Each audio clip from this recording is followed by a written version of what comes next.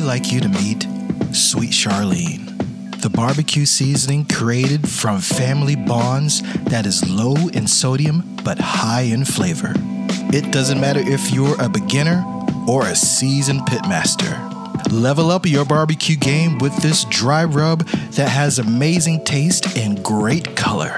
Go to eddywrightbarbecue.com right now and order your choice between the 6-ounce shaker bottle, the 16-ounce bag, or my favorite, the 32-ounce bag, and start rubbing your beef, pork, and poultry the right way.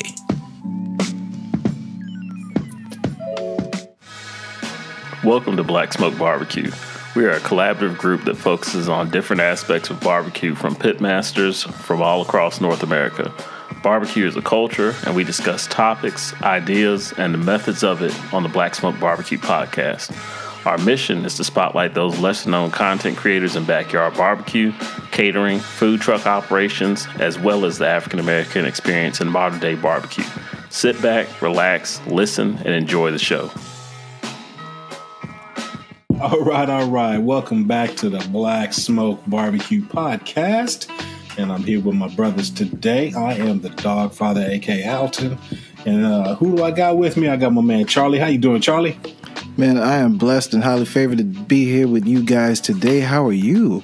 Man, hey, I'm here, man. I'm here. You know, like they say, every day you got above ground, it's all good. So, amen. I'm definitely here, man. Also on the pod today, we got our brother Brandon, BKC Cooks. How you doing, Brandon? Man, I'm good, fellas. What's going on with y'all? Hey, man, all good. Also on the podcast, T. What's going on, T? How you doing, brother? Fellas, what's happening? Everything is good over here. Yeah, absolutely.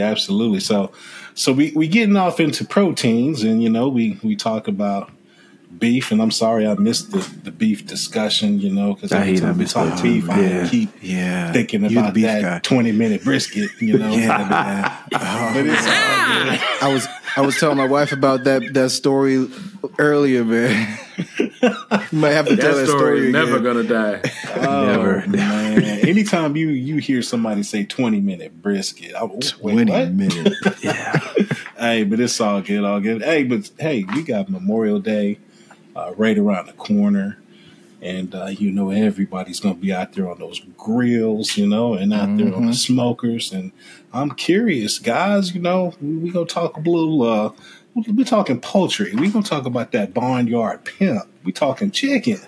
So let's talk about a little chicken, man, and let's see what's up. Who wants to kick off this whole chicken discussion? Man, I will talk about that dirty bird, man. Go ahead, man. Go ahead, sir. So the good thing about grilling chicken, there's several different ways you can do it. You can just do the traditional, quote unquote, barbecue chicken, kind of like what I grew up with, where it was grilled / smoked and slathered in sauce. And as long as that's cooked and rendered properly, man, you really can't go wrong. But then there's so many other ways to do it, especially if you're getting into smoking. I did a whole bird the other day. I seasoned the hell out of it, and I injected it smoked it on my pellet grill. Then, man, I ramped up the heat, browned up both sides, and man, I tried taking that thing off, and that bastard was like a geyser, man. My brother-in-law was out there. He was like, "Whoa!" and juice was shooting out of every. Oh, it was nuts, man. But I think if people are getting into smoking, grilling, barbecuing, whatever you want to call it, I would recommend, you know, dark meat, leg quarters specifically, because I think they're forgiving. You can take them to quite a temperature without them drying out. Me personally, I actually like to bring those to a pretty high temperature and let them render and get to a point where they're separating as soon as you look at them, you know, tender, and you know, I like them to be super rendered, very tender, and if you do that right, you can take those up to that temp without drying them out. Yeah, that's true. Yeah, you know, but yeah, I think a lot of people get intimidated because when done wrong, it can be a disaster. I think a lot of people forget. When done wrong. Yeah. I think a lot of people forget to ramp that temperature up and address the skin. And then that skin gets rubbery, and then it's like that 20-minute brisket that T had. You know, you sitting. That's the worst. It's like a big rubber band. Tragedy. Man. It is, but The rubber band, man. I'm telling you. But no, I think when done correctly, man, barbecued, smoked / grilled chicken, when done correctly, be a nice little feather in your cap. No pun intended, right? Yeah, right. No pun intended.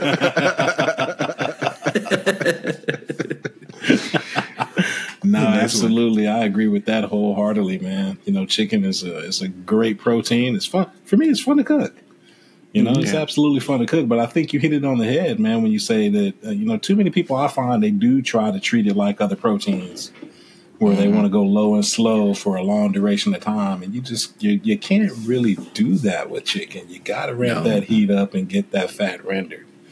So absolutely great tip for anybody that's kind of on the fence with trying to get their chicken game down. But, it is what it is.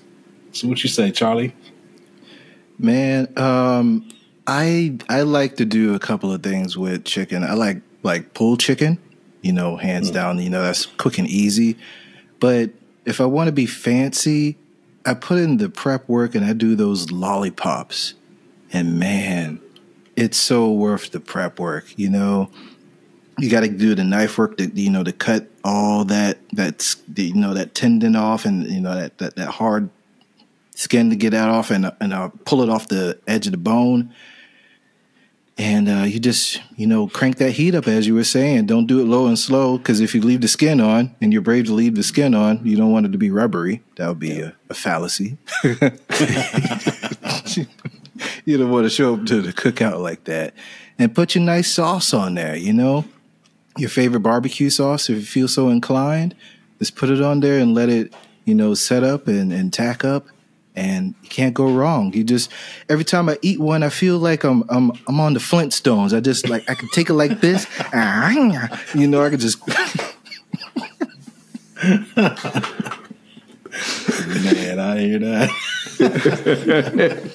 That's funny you mentioned that, though, with the chicken lollipops. I just did some. I know. A couple weeks ago, and the very first time I did chicken lollipops, I made it so much more difficult on myself, where I was, in there trying to pull all the little pieces out, the tendons and stuff out of the chicken, leg, and doing it the hard way instead of now just, kind of get a good edge on the drumstick side and then get on that leg part and, like you say, cut around it and kind of work your way, pull it off. Yep. Yeah, but it's good stuff, man. It's good stuff. It's a great little handle. To get that chicken off. Manhandle. Yeah, man. I'm telling you. Yeah, so some good stuff, man. So T, hey, bro, if you had brisket done in 20 minutes, I just only can imagine how fast that chicken gonna be done. Man, I'm telling you. Surprisingly, the fellas who did the brisket did some pretty good chicken.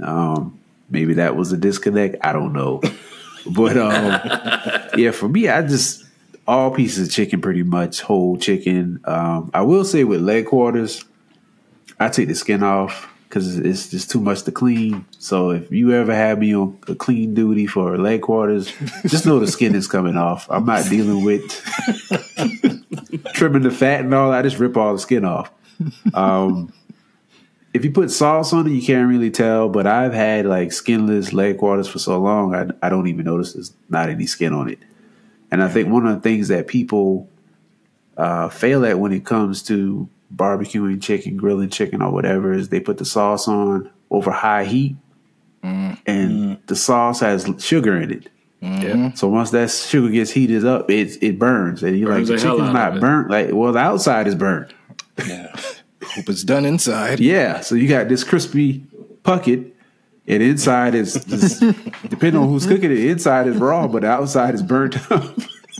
fallacy. Yeah, so just I mean, you got to take your time with chicken. I mean, you do it hot and fast, but just make sure if you're putting sauce on it, or even your seasonings. If your seasonings have sugar in them, if you do like anything with like your own dry rub where you put brown sugar in, you got to be careful with that too. Certain herbs, they light up fast too, so you gotta watch. You gotta pay attention. One thing you don't want to do with chicken, especially if you got over direct heat, is walk off from it or turn your back to it. Yeah. It's forgiving, but if you have certain spices on there, it can catch fire and you're ruined. Hold on, we got to back up for a second though, because something you said I thought was very interesting is that you said with your leg quarters you actually remove the skin, and I'm assuming you do that before the cook. Yeah. As when I'm cleaning it, because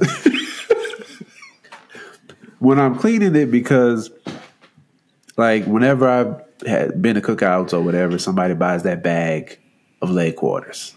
Mm-hmm. And so it's like, okay, clean the chicken, and I'm looking at it, and it's all type of stuff on there, and it's just easier for me if I just pull the skin off, all the extra fat, the feathers that might be left over, any of that other stuff just comes clean off. You pull the skin off, you're good to go. Now, T, are you now, referring? Some people may disagree with that. No, but are you referring to that bag where you get like 80 pounds of chicken for $4? Yeah, that bag. Oh, that one. I got one in the freezer now. Bathed in some solution and iced and now if you get it from the butcher or whatever, you're already good to go. But that bag, you got to clean that chicken. That bag is a bastard. Listen, man. I pull the skin right off. Yeah. That is a bag of rejects. That is the most neglected chicken in the building. Like that stuff is When you put it like that, yes, that's a safeguard. When you have a cookout with a bunch of people, that's what they grab. They grab that bag. You can feed a lot of people. Inexpensive. Absolutely. I've never actually pulled the skin off of the leg quarters before, but you know what? Kind of makes sense. We grill boneless, skinless chicken thighs, right? It's good. So, it's really good. One day I was cleaning and I just was like, you know what? I'm tired of this. And I just started taking them off. And the rest is history. I think for me, I go all over the place, man. I don't know if I have a favorite part because I like to cook different, pieces and different styles and, all kinds of things, man. So one day I might, matter of fact, today I actually made some boneless, skinless chicken thighs for fajitas. We got out poolside and I fired up the little Nomad grill and grilled some. And they came out great. But there's other times, man, I might want to throw some drumsticks on, make some lollipops. There's times I might want to spatchcock the whole chicken. It's just, it kind of, I don't know, man. I just kind of, it's whatever mood I'm in when, I think for me, I don't know how you guys do it. I always kind of look at the cookers. What do I want to cook on? Right. You know? And then say, okay, well, if I'm going to cook on my direct heat cooker, okay, if I do a spatchcock chicken, man, rendering that fat down and it hitting those coals gives a swirling great back up. Yes, sir. Yeah. Jesus. Yeah. And that can be tricky. So let's talk about that for a minute. Let's talk about spatchcocking and doing a whole bird. So, there's people that do it. Most of the time that I do it where I cut the back out, and I'd save the back and whatever extra skin or whatever was even, the innards that they put in or whatever that they put in the chicken. I'll save that for making stock, or whatever later. But you have some people that don't cut the back out and they actually slit straight down the middle of the breast. So let's talk. So let's start with T then, man. Let's talk about that, man. Let's talk about it because I've never actually done that, So I'm interested in what do you find is the difference and is there any difference in the way it cooks or in all that or whatever? Well, that back is juicy, and I like to eat the back even with turkey.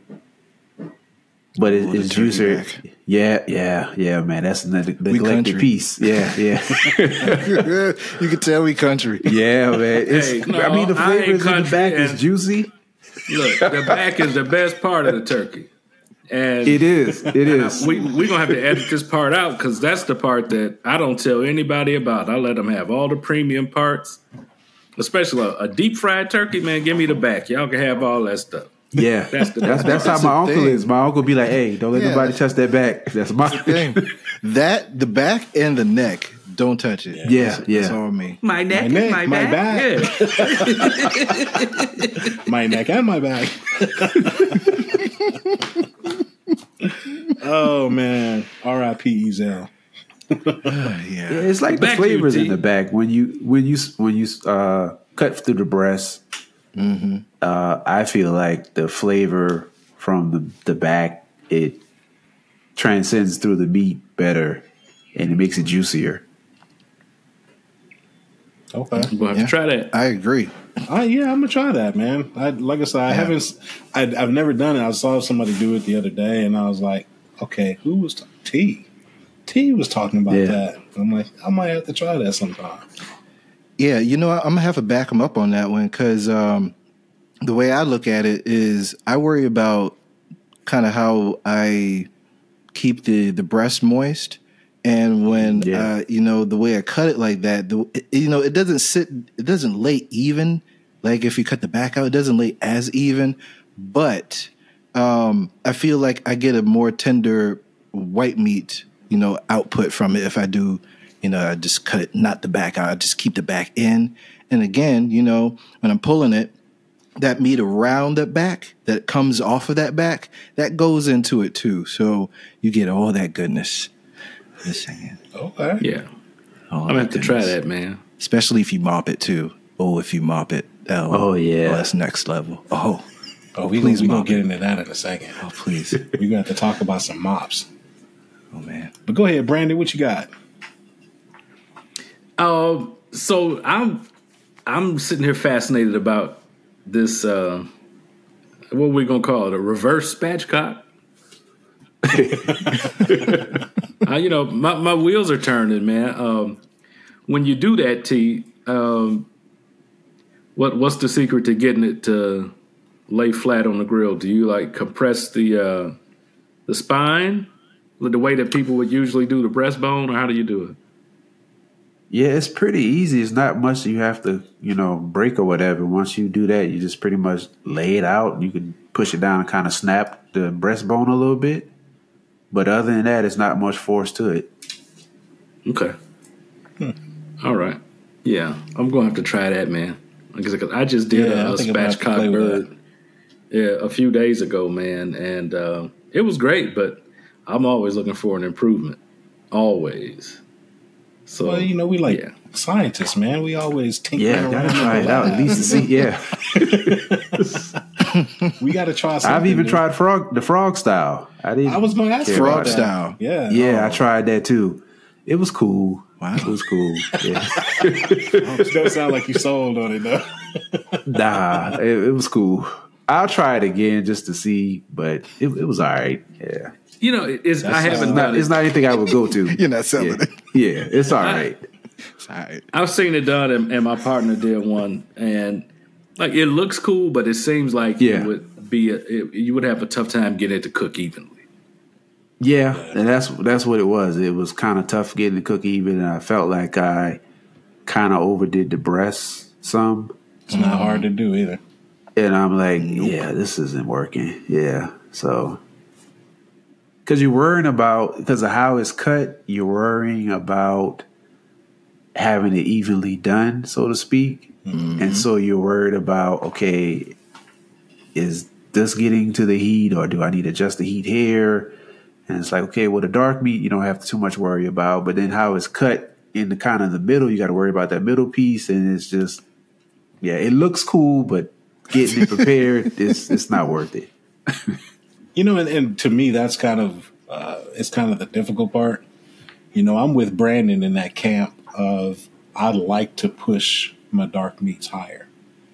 Yeah, me too. And then when you are cooking the entire bird, it's like you want to push the dark meat, but you really kind of have to almost undercook the breast so you can let the carryover finish you, so you don't dry it out. Or you can even make it still be juicy, but it still has a, dare I say, dry texture on the mouthfeel. Mm-hmm. You know, and so it's kind of like, I think that's the part that makes chicken difficult in a lot of people's eyes, is getting that breast meat to where it can be just right for you. You know, Right. So I know that I've had my struggles with it. Sometimes I think I got it. I'm on cruise control. I go, oh yeah, I got the chicken. I go, okay, what did I do wrong with this chicken breast? Because this just ain't right, you know. So it creeps back in there every now and then. You got to kind of go back to the lab and come up with a new game plan. So I think when you're absolutely. I think when you're putting white meat on the grill, you're really doing yourself a disservice if you're not brining or injecting or finding some way to introduce a whole bunch of moisture. It's amazing that one bird, same single solitary bird, cooks so differently. Because dark meat and white meat are, man, you would think they were two different animals. So vastly different in the way they cook, the way they retain moisture, even just the texture of the meat and the flavor of the meat. Man, completely different. I definitely recommend if you're going to do a spatchcock or a whole chicken or something like that, man, inject that white meat, brine it, do something. Because if not, like you said, you can be like, okay, how did I get here? Like, I know I was watching. I know I monitored. I had my temps right. And then you get that thing on the plate and it's like, this is a little dusty. This is a little like sawdust. Like, how did this happen? And then you had this moist, succulent, juicy dark meat and it's running all down your arm. And here go this raggedy ass white meat. And you be like, okay, something not adding up. But I think you definitely want to you want to assist that white meat, man, because and I just think too with these factory farm birds, I know most of us aren't getting like heritage breed, free range, scholarly chickens. We get unfortunately no. We're getting a grocery store bird, commodity birds. Yeah, a bag of rejects. Rejects, and they're just not holding up, man. And it used to be when we were all growing up, you would get like a 3 or 4 pound chicken. You have a hard time finding a chicken under 5 pounds now, man. Yeah. Like those things are like bowling balls in that case, man. It tastes different too. It's them hormones. They don't taste different. They don't taste, Charlie. Them bastards don't have no taste to them. if you don't do everything under the moon to get some flavor in that bird, you're going to be stuck. But I think that is a big part of the problem too. When you're trying to cook that large, because you can have a regular size leg quarter, and off that same bird, that breast is massive. And trying to cook that large of a piece of meat to where it's done and juicy, that's just it's almost like trying to get a juicy, well done steak. It's just not going to happen. And you want to cook oxymoron. Yeah. And you have to, the thing about it, I'm not going rare with that chicken. I don't know about y'all. No, you don't want to die. No, I do not. That is the one protein out of all the ones that we talk about that I'm cooking that all the way through. Absolutely. Absolutely. I always tell people, I cook by feel, but with poultry, nah, bro. I got to use my temp probe. Straight science. Straight science, baby. Yeah, we talked about that on the last pod. Use that temperature probe. Mm-hmm. Absolutely. Get you one. Hey, Brandon, you brought up something important that my wife actually asked me a question about before we got on here, and it's brining and injection. Can you tell us like when it's appropriate to do either and like which is better? I guess it's situational, but like which you prefer? I think it really all depends on how much time you have. To me, I think brining is superior because I think you get a more tenderizing effect with brining. and if you brine it long enough, you're going to get that flavor to the bone. Like it's going to work all the way through the meat. With an injection, it's only going to hit what it hits, and you can swirl that needle around and inject it in 5,000 different places and all that. No matter what you do, you're going to have pockets of injection, and you're going to have pockets of flavor. And don't get me wrong, it's good. It's damn good if done right. But to me, I believe brining to be the superior method. I think the flavor is more subtle. You're injecting tons of moisture throughout all of the meat.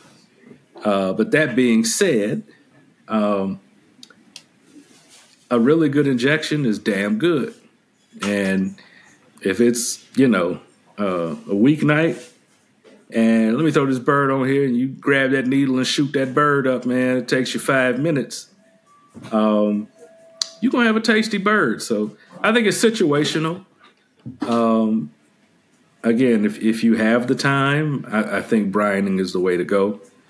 But I ain't frowning on anybody I injected a bird a couple of days ago, and that bastard was fire. Tell him. That's my take. That's a good answer. I like that. I've done that where, I've actually last minute, like you said, don't have enough time to brine it, say in the fridge or in a cooler overnight or whatever. And I've actually put together a brine and injected the brine, and that's worked out for me as well. So if you don't have a injection or marinade that you want to use and you want to do brining, you can kind of do that at the last minute if you don't have that time. So don't be afraid to try that out as well. I like that. Yeah. So, but let's talk about that though for a second, because you had mentioned, Brandon, you made some chicken and you did a injection with it. What are your types of favorite injections you like to do? Whether it's chicken or whether it's turkey or whatever. What do you like to do? So if I'm injecting, I'm typically going to use the injection / marinades that are commercially available. I don't make up my own because to me the steps to get something to behave correctly, to get through that needle without clogging it up, that's a fight. And yes, Lord. I've used a couple different brands over the last, 20 or 25 years that I'm pretty happy with. And it's usually like a Creole butter or a roasted garlic flavor. Yeah. And those have served me well. Again, I'm a scratch cook to the heart, and I like to do as much stuff from home and from scratch as I can. But I've said before, if something makes sense, I'm all for it. And those products that they have out there are perfectly fine. I don't like all of them. Those are the two that I use the majority of the time.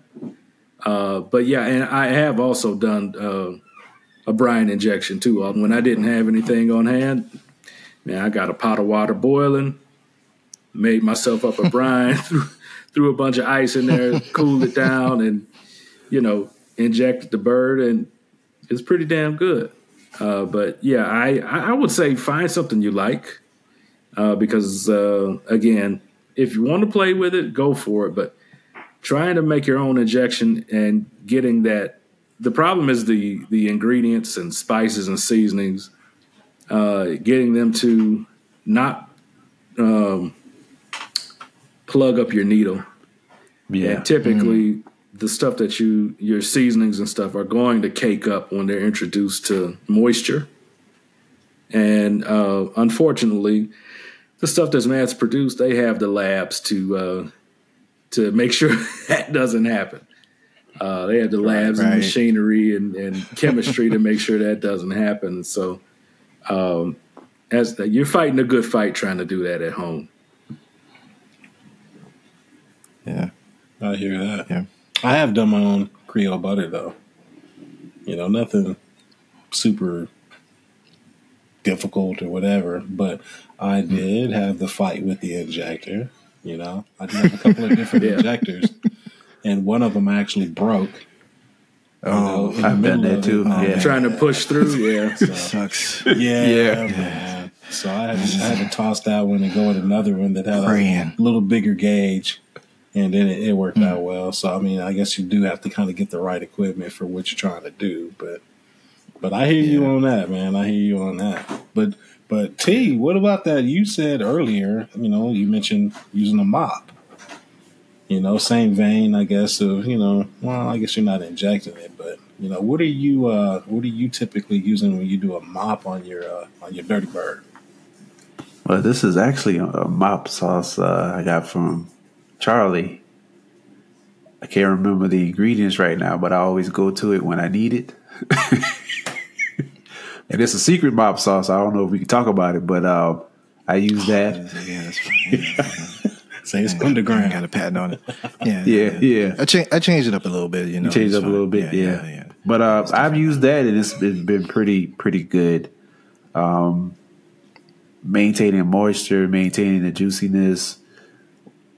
If I don't have like a mop sauce, if I don't inject or if I don't brine, and I want like a juicy bird in its last minute, I may actually just put in like a tray and let it get brown. And once it's brown, then I'll wrap it in some foil and maybe throw some onions in there, before I wrap it up, whatever. And that keeps it juicy. Yeah. But that mop sauce, that recipe that Charlie has is pretty fire. I've done it on some. Thank you, sir. Yeah. I've done it on some chicken. I did it on some beef too. Turned out pretty good. Yeah. Okay, well, tell you what, let's not talk specifically about the recipe, contents and ingredients or whatever, but let's talk about your method. What is, for someone that may be listening that hadn't tried mopping, the bird, what are your keys to, when you mop and how you mop and, what you expect to see and that type of thing? Well, definitely you want to make sure that your seasonings are set. So you want to touch it, make sure it doesn't come off, because if you mop it too early, you're just basically washing all the seasoning off. So you want to touch it, make sure that it's set. And I like to at least get the skin kind of, with chicken, the poultry, get the skin kind of crisp first. Some sort of crispness, but not too crisp. And then you come in there. I think I did it about, because this is one of those days I was in and out of the house too. I think it was I did it like 3 times maybe. And it was every 20 to 30 minutes. I think I did it before it was done. And so I just came in. You could get like a little small mop from the store, whatever have you. You get your grease and you just, like it sounds, you just mop it. You dip the mop in, and you can also use a brush that you use to paint on your barbecue sauce or whatever. And it's pretty much just take the contents and just drizzle it over your meat or whatever you're preparing, and there you have it. Okay. What about you, Charlie? So, since you're the creator of the magic mop sauce, I mean, Brandon, did you get this recipe? I didn't get it yet. Did you? I was not introduced to Charlie's mop. I'm feeling a little offended over here. No, see, I sent it in the text group that a long time ago. It was before you were in the text group. I figured that was Oh yeah, see, that's what it is. That's what had happened. I forgot. Yeah, what had happened was, oh man. So first, the mop sauce that I make it's on the spicy side because it has red pepper flakes in it. So if you can't handle the heat, I will back off of that. But it's mustard based, so you can use it on a lot of stuff. The situations where I would use mop sauce with chicken is going to be more of a direct fire or kind of like, the chud box type of setup. You have it over direct flame, but it's at a distance. Mm-hmm. And then once you have the seasoning set, like T was talking about, so you're not, brushing it off, you can use a few different things. You even use a ladle if you don't have a brush or anything. Just drizzle it over there. And beware of flare-ups, though, if you're in that situation, though. If your stomach is not ready for flare-ups. You might want to back off of that, though. But that's a good situation, so your skin doesn't get it doesn't lose its crispiness. If you're cooking on an offset and you're expecting some type of a crispy skin, I might detour away from it because it lessens your chance, gives you a smaller window of error to get that crispy skin. So you might not want to do it in that situation, but yeah. I would say situations like the chud box, you got a Weber kettle, you going old school direct flame and you're flipping, and then maybe 3 times before you take it off. You don't want to do it too much or you get too much mop sauce. And then, just take it off and let the people be happy. So when you're putting your mop on there, you're just adding layers? Is that what you're doing? It's layers. Okay. Yeah, I would say... we're not talking about ribs, but I would say like ribs, I would say 3 applications. With chicken, I would say at the most 3. Ribs, you can go a little bit more because it's cooking longer, but chicken is not on the grill that long. You might want to go max 3. And don't go too heavy. Definitely on direct flame, don't go too heavy, especially if you have like sugar in your mop sauce. A lot of people, including me, I put brown sugar in there, and you don't want that flare up. Okay. So Brandon and I can actually expect an email with that mop sauce. Yeah, I'm gonna copy and paste it. I'm gonna send it to you guys. No, I'd like to try that out. I mean, obviously, I understand it's secret. I would never give it out. But it's not secret. No. I would want to try it out. Not amongst us. No, not amongst us. I changed it up anyway, as I said. So it's. So you got the real version. You got the bootleg version, right? Yeah. Man, like he has somebody grandmama. One. Yeah. You have that recipe to make that. You're like, no, you ain't. You give me the real one. No offense, but now that sounds good. Something I've mustard based too. It does. Something I've done in the past. I will do a spatchcock chicken, and I always do it skin side up to start, and flip it so I can crisp the skin up. And what I've done in the past is when I prep, I would poke a bunch of holes on the backside with the intention of I'll make up a mop. And as that thing is crisping, I'm loading mop sauce, or I just call it mop, onto the backside of that thing and let that stuff just ooze into those holes I made as it's cooking. Yep. And I really like doing that because that just lets all that stuff weep in there and keeps a layer of moisture on top, and it doesn't let anything come out. Especially as I'm putting that over direct heat and getting that skin the way I want it. So, And if you're gentle enough, recipe, I guess that skin. Charlie looked like he enjoying that over there. My man said, ooh, you see him? Yeah, I'm already thinking. I'm like, I need to poke some holes and see it. Yeah, I mean, that's a good way to to do it, especially if you're on the offset. If you have the you poke the holes in there, it's a chance for some of that to escape and it's not pooling up. So, I like that. That's a good little nugget right there. Hell yeah, I like that. Gems we dropping. Hey, man, absolutely. I'm always scheming, brother. I'm always trying to think of a way, especially with a chicken. I'm always trying to think of a way to introduce moisture and flavor into it, man. It's a blank canvas. Okay. Well, talking chicken, and we've talked some marinades. We've talked, some injections. We've talked about mop. Let's talk about the rubs, man. Let's talk about the different rubs or seasonings that you guys like to use, man. Who wants to start that off? I'll start it off. Sweet Charlene. All day. All day, baby. Right. Shout out to Eddie Wright. Yes, sir. Yeah, Sweet man. Charlene. Hey, if you want a little extra salt on it, put some salt. Hey, if you want a little extra pepper, put some pepper. But Sweet Charlene, baby. Oh, man. If you're making pulled chicken, Sweet Charlene Telling you. So, Thank me later. but where can people get Sweet Charlene? Oh, from Eddie Wright barbecue.com. That is Eddie Wright bbq.com. Hey, if you haven't heard it, it's in the promo, people. Make sure you pay attention. Rewind it a couple of times. Go get it. I'm telling you. And get the bag. Don't play games with that shaker. Get the bag. Get the bag. You're gonna Get 'em hate both. yourself if you Get 'em get both. that little shaker bottle. Get that bag, man. Yeah, you're right. Alden. Get them both. Get them both so yeah, you can have the yeah. shaker and just refill it with the bag. And refill it because Hey, you're gonna want more. or you can send it to your friend or your family member and say, hey, here's a little sample. You go ahead and get that bag next time, right here. You know, I put you on something. That's what you do. Pass it on. Now, so pay it forward. So for people that may not have tried Sweet Charlene, man, I mean, give us because obviously people are going to hear the name and they're going to think, oh, it must be a sweet rub or whatever. What's the flavor profile that you would explain to people? Hey, this is what it tastes like. You got to try it.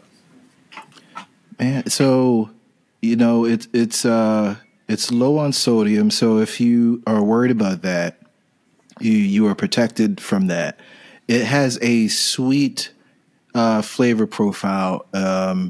So it is definitely not salt first. It has a nice balance, I feel, of a sweet but a little tone of savory. So it's not all in your face sweet, right? So it's versatile. You can use it on a whole bunch of stuff. You don't have to use it on something that you don't want sweet. You can, pair it with something to get a nice balance to it. So you don't have to worry about like, oh my gosh, it's just going to taste super sweet. I don't want none of that. But you can pair it so it balances out pretty well. It's friendly. It's sociable. Okay. But yeah, man, the color that it gives to the food is crazy. It spreads over there like I don't know, like a flour, and it adheres to the meat, and it doesn't let go. So it soaks in and seeps into the meat really quickly. But it's low on sodium, so that, it was like, how did they do that? But what it does is it gives you a really good color, and it just like I said on the last pod. If you make it like pulled chicken or whatever, you put it on there really heavy, put it on there super heavy, and then once you're done with the pulled chicken, it kind of has this like its sauce. It makes its own sauce.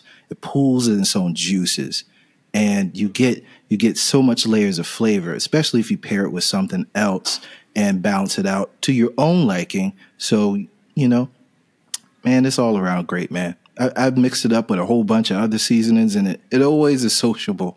It never clashes. It never is like, I don't want you to play on this playground with me. It is always like, come on, man. Let's party.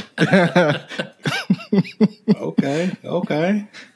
Yeah, So, man. Sweet Charlene. All right, I got you. What about you, Brandon? What you got?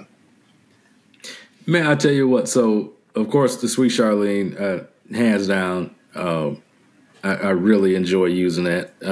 Like I've said a bunch of times, that seasoning begs for smoke. It really, really does. And I do like the fact that it's low sodium because you can go heavy-handed. And like you were saying, Charlie, you get the most beautiful cherry red color. If you're putting smoke on your protein with that Sweet Charlene, you got a beautiful, beautiful product. But I've also been lately, Fiesta has that bird, what do they call it? It's like a bird rub or something. I can't remember the exact name of it. But I've been using that quite a bit lately. And especially if I'm doing, any of them, any type of bird. After I'm done prepping, man, I'm pulling the skin back. I'm seasoning up under the skin. I'm seasoning on top of the skin. Anywhere I can get that rub is going on there. Because even when I injected that bird, I injected it, let it sit on the wire rack to, dry out, do all that. And then once all that was done, man, I came on with that rub. And it was a fine bird, and it didn't stand a chance. Of course, in the past, I've always... Oh, it didn't, man. That thing disappeared. But I've always done my own things with just, seasonings I've had in the pantry. But, that Fiesta lately has been my go-to along with the Sweet Charlene, man. I've gotten a few other rubs in the mail recently that I have to give those some attention and see what they do. But, those are my two go-tos right now. Yep. And is that the Fiesta? Is it the chicken rub? I think it's just the chicken rub. Yeah. Yeah, I have used that, and that's actually pretty good too. So I thought maybe that's what you were talking about, was that Fiesta chicken rub. And you don't really. This is pretty complete, man. I haven't found myself needing anything else. And again, it's not super salt, forward, but it's just right. Like I didn't need any more salt. So, yeah, I'm pretty happy with it. Okay. So what you got, T? Man, I use all type of stuff. My go-tos would probably be, my consistent would be oregano and probably rosemary with the chicken. But I switch it up. Sometimes I'm using Tony's. Definitely, if we have some, it's this 21 seasoning salute that has 21 different herbs and spices. 21 Savage. So I'll put that on there, but definitely, when I'm doing chicken, I try to, I don't know, I like a herby flavor with my chicken, especially the way rosemary and oregano, what it does to the flavor. So that's always going to be there no matter what I'm using. And, of course, some garlic and onion powder. And, those are the main things. Sometimes I'll do a little brown sugar.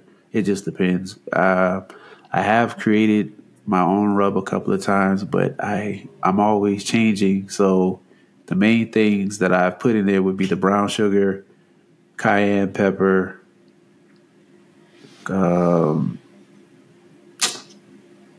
what else? Well, you don't got to tell them. You can send it to the email. The herbs and right.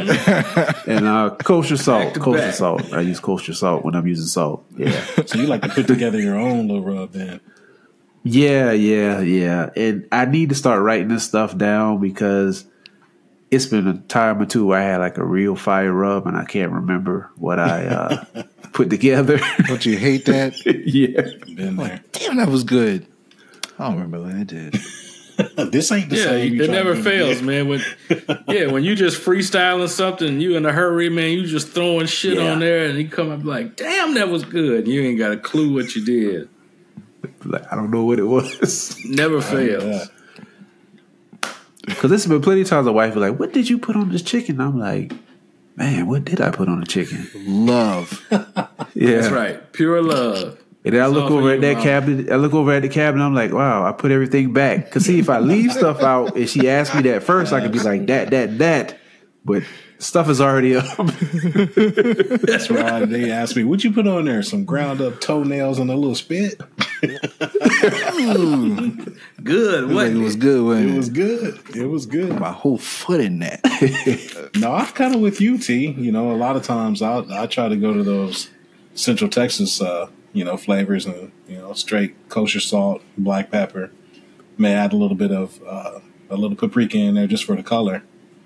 Maybe that's the other thing I use. Yeah. Yeah. Maybe a hint of a garlic, in there. And so whenever I'm doing it that way, that's kind of what I go with. But if we're talking commercial rubs, my brother Rome, man, has that big Rome's, that championship Saison, man, that stuff is really good. He put that rub together. It's doing well as our brother Uncle Steve, man. I kind of like that sweet and spicier. Oh, yeah. The sweet and spicier one that he has is really, really good. And both of those I haven't tried that one yet. Yeah, that's some really good stuff. And both of those I actually pair up with a little 16 mesh black pepper. But those, they work out really well. So I think those are kind of my go. I play around with so many different rubs. But most of the time, like I said, it's salt and pepper, but I do that a lot with everything, because I just like those flavors, combining that with the post oak. So, yeah. So Hey, Alden, have you tried the no fuss on chicken yet? I have, and it actually is pretty good. The no fuss. One thing that I do know about the no fuss, it is a little more salt forward. So I actually do definitely add a little bit more pepper to it, but it's got a great general flavor with it. And one other one is the Fiesta brand fajita, the fajita season. Okay. That one is really good. In fact, I did that today on the chicken thighs that I made. And I actually hit it with that Fiesta fajita rub.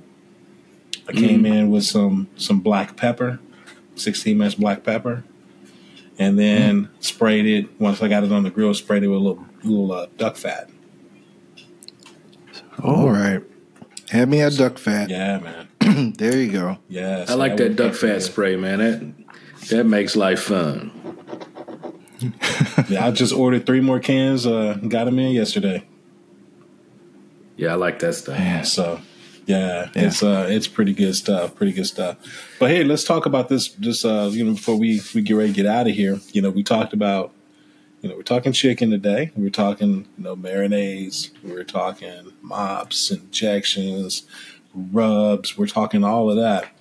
Now we mentioned grilling it and we mentioned smoking it. And so what are you guys' favorite way to do it? I'm sure you do it both ways. And so what are some of the principles that people need to keep in mind when they're handling their birds, doing it on a smoker, as well as when they're doing it on a grill? So who wants to take that one? I'll run with it. So typically when I do it, I'm doing a combination of the two because I want great smoke flavor, but I enjoy the skin on chicken and I want it to be crispy. Circling back to what we were discussing earlier, if you're going to just smoke it, for one, you can't smoke it as low as people think because you're going to end up with a nasty, nasty bird. But I would say, you probably, at least for me, I smoke on what the high end of smoking is. I'm probably going to be smoking between 285, 300 degrees. Yeah. And then when I'm close to that bird being as done as I want it, I'm putting the skin over direct heat to crisp the skin up. But if you're going to just be straight smoking, again, I think you have to understand that your skin is going to be more of a barrier, more of a protection to retain moisture, flavor. Mm-hmm. Don't expect to have this delicious, delectable skin because it's just not going to happen. But that being said, there's nothing wrong with just a pure smoked chicken, especially if you're doing something like pulled chicken or even if you're using that smoked chicken in another dish. Because I'll make smoked chicken and dumplings. I make smoked chicken tacos or I've made smoked chicken flautas, things like that, where the skin isn't going to be used anyway. Then, smoke that thing all the way through. Get as much smoke flavor as you want in there. But I just really think you just have to know exactly what you want your end product to be and then take the steps to get there. Absolutely. But don't throw away that skin, man. Use it to make some stock with it. I'm telling you. That's right. Oh, absolutely. You can make stock with it. Or if you want to get all the way funky, shit, deep fried it in joints. Chicharron. Oh, yeah. Mm-hmm. Little crispy chicken skin. Yes, sir. Hey, or I'll tell you another thing I'll do. Now, man. Look, man, if y'all want to hustle, take those skins. Take those skins and give them a nice chiffonade. You understand? Slice them jokers up nice and thin. Oh, wait. Hold up. We need you to go ahead. Spell that. Go ahead and say that again, because I like the way you put a little stank on it. A little chiffonade. CHI. Y'all can figure out the rest. But so when I make fried rice, I came upon this concept. I had a bunch of leftover fried chicken. And I was like, okay, I'm going to make some fried rice with this. And I'm pulling the skins, and me being, all I hear is that old Frenchman, you better not throw that skin away, you bastard.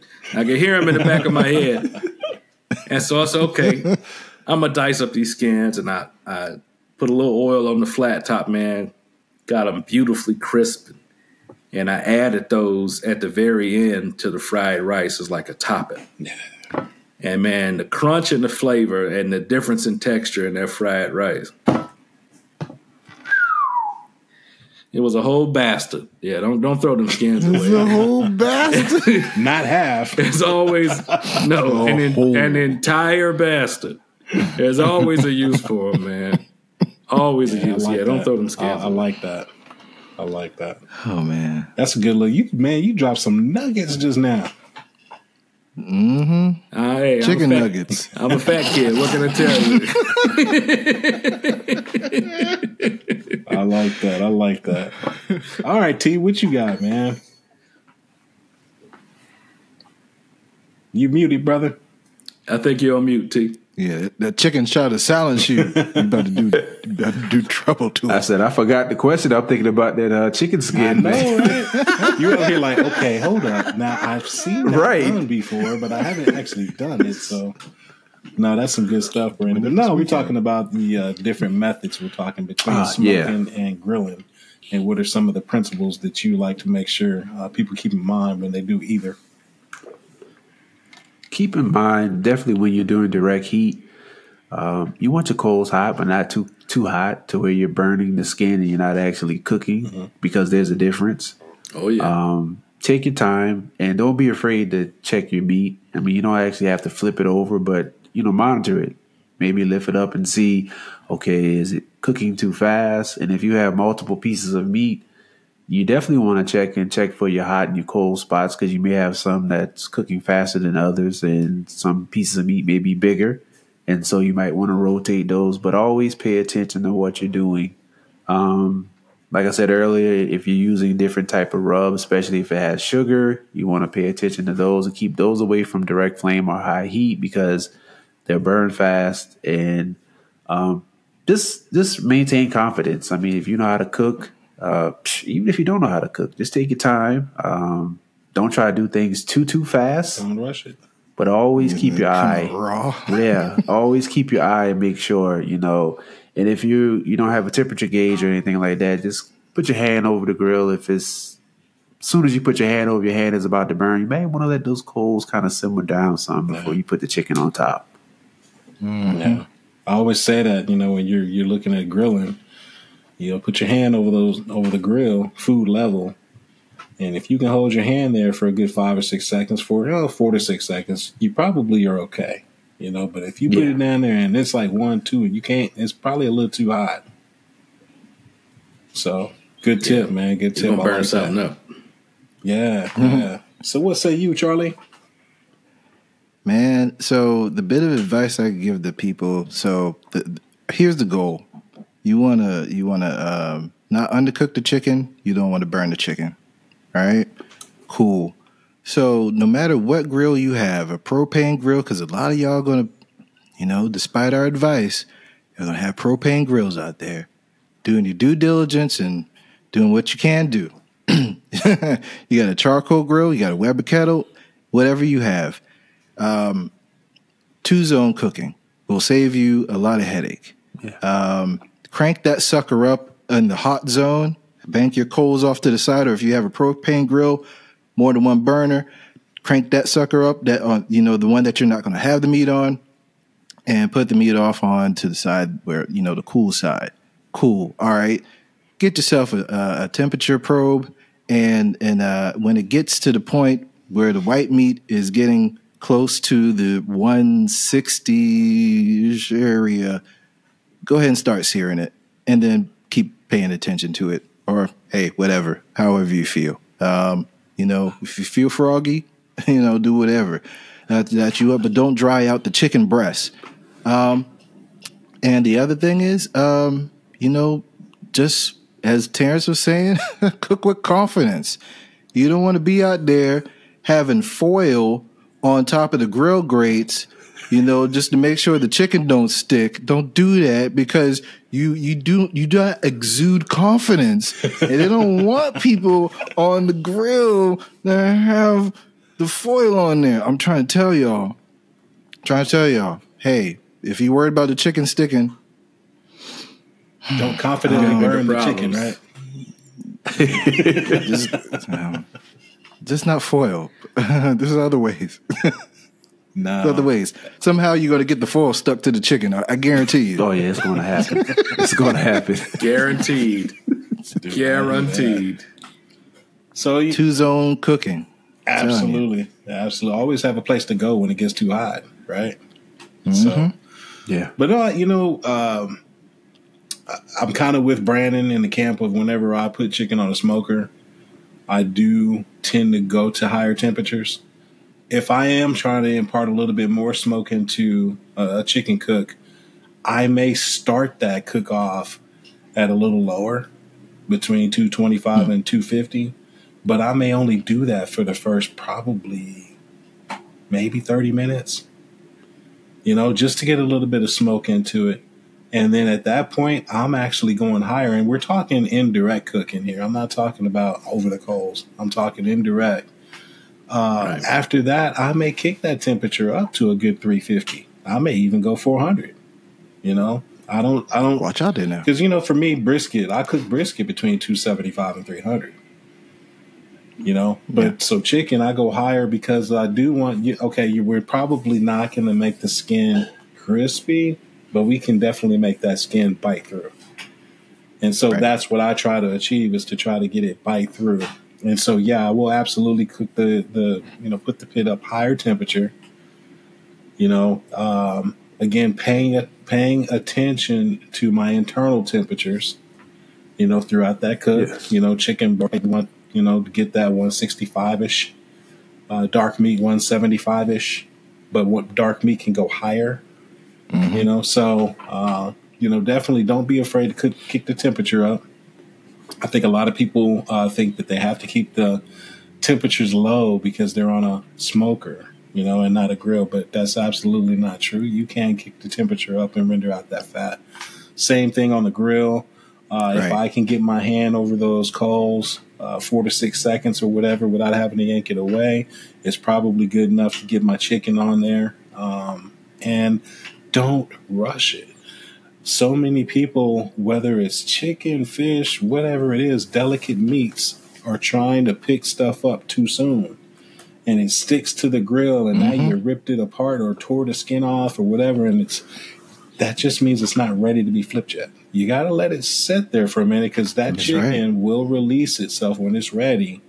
And obviously you want a clean grill grate, so you don't want to put it over stuck on food and stuff like that. So, if you got a clean grill, that chicken will release itself when it's ready to be flipped. Guarantee you.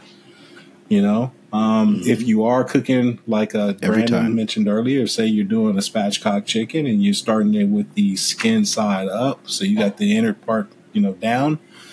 When you do go to flip that bird over, again, making sure you're not cooking on too hot of temperatures, that skin will kind of act like that barrier as it is crisping up. It's going to kind of help retain some of that moisture inside that bird as well. So, big thing is just, I think, pay attention to your temperatures. Pay attention to your temperatures, whether that be pit temperature or internal bird temperature. I think those are key. And then just play with the cook, man, and have fun. Have fun. Play with the flavors. It doesn't have to be just salt and pepper like, I like. you might find something else you might like. So play around with the different flavors, the different rubs, the different sauces, the different methods. Try some of everything, man, and just have fun with it. You know, that's what I always say. So chicken talk, talking that barnyard pimp. So what do you say, guys? Y'all ready to roll up out of here? You think we did it? Yeah, man. You know, time for benediction. We did it good now. I think we've said enough. So maybe it's not a drop the mic moment, but hey, we did what we needed to do. We talked about that barnyard pimp. So drop a leg in the bucket. don't you throw them parts away. That's right. So, but absolutely, and yeah, while you're on it, hey, use those bones, man. Take those bones afterwards, man, and make some stock. You know, make some stock with them, man. Roast them or whatever you need to do, and make some stock with them because it's some crazy flavor that's coming out of those bones, man. Absolutely, smoke that and make the stock, and then we can go make that smoked chicken and dumplings right there, Brandon. Absolutely, you already know. But guys, hey, it was always fun chopping it up with the crew, talking a little chicken today. So before we get out of here, T, tell everybody where they can find you, brother. You can find me on Instagram, TikTok, and YouTube, TDub BBQ. Okay. Definitely check him out. BKC Cooks, where can people find you, brother? Hey, man, y'all can find me all over, every place except for Twitter. Just look for BKC Cooks, and me and my luxurious mane will be there. I guarantee you. All right, and Brother Charlie, where can they find you? MAVERIC everywhere on the socials. Maverick Barbecue. And as you see, I am the Dog Father. You guys can find me on YouTube, Facebook, Instagram. Find me on there, and also email me at thedogfathersbbq@gmail.com. And as always, guys, we had a fantastic time. The Black Smoke Barbecue crew, we out.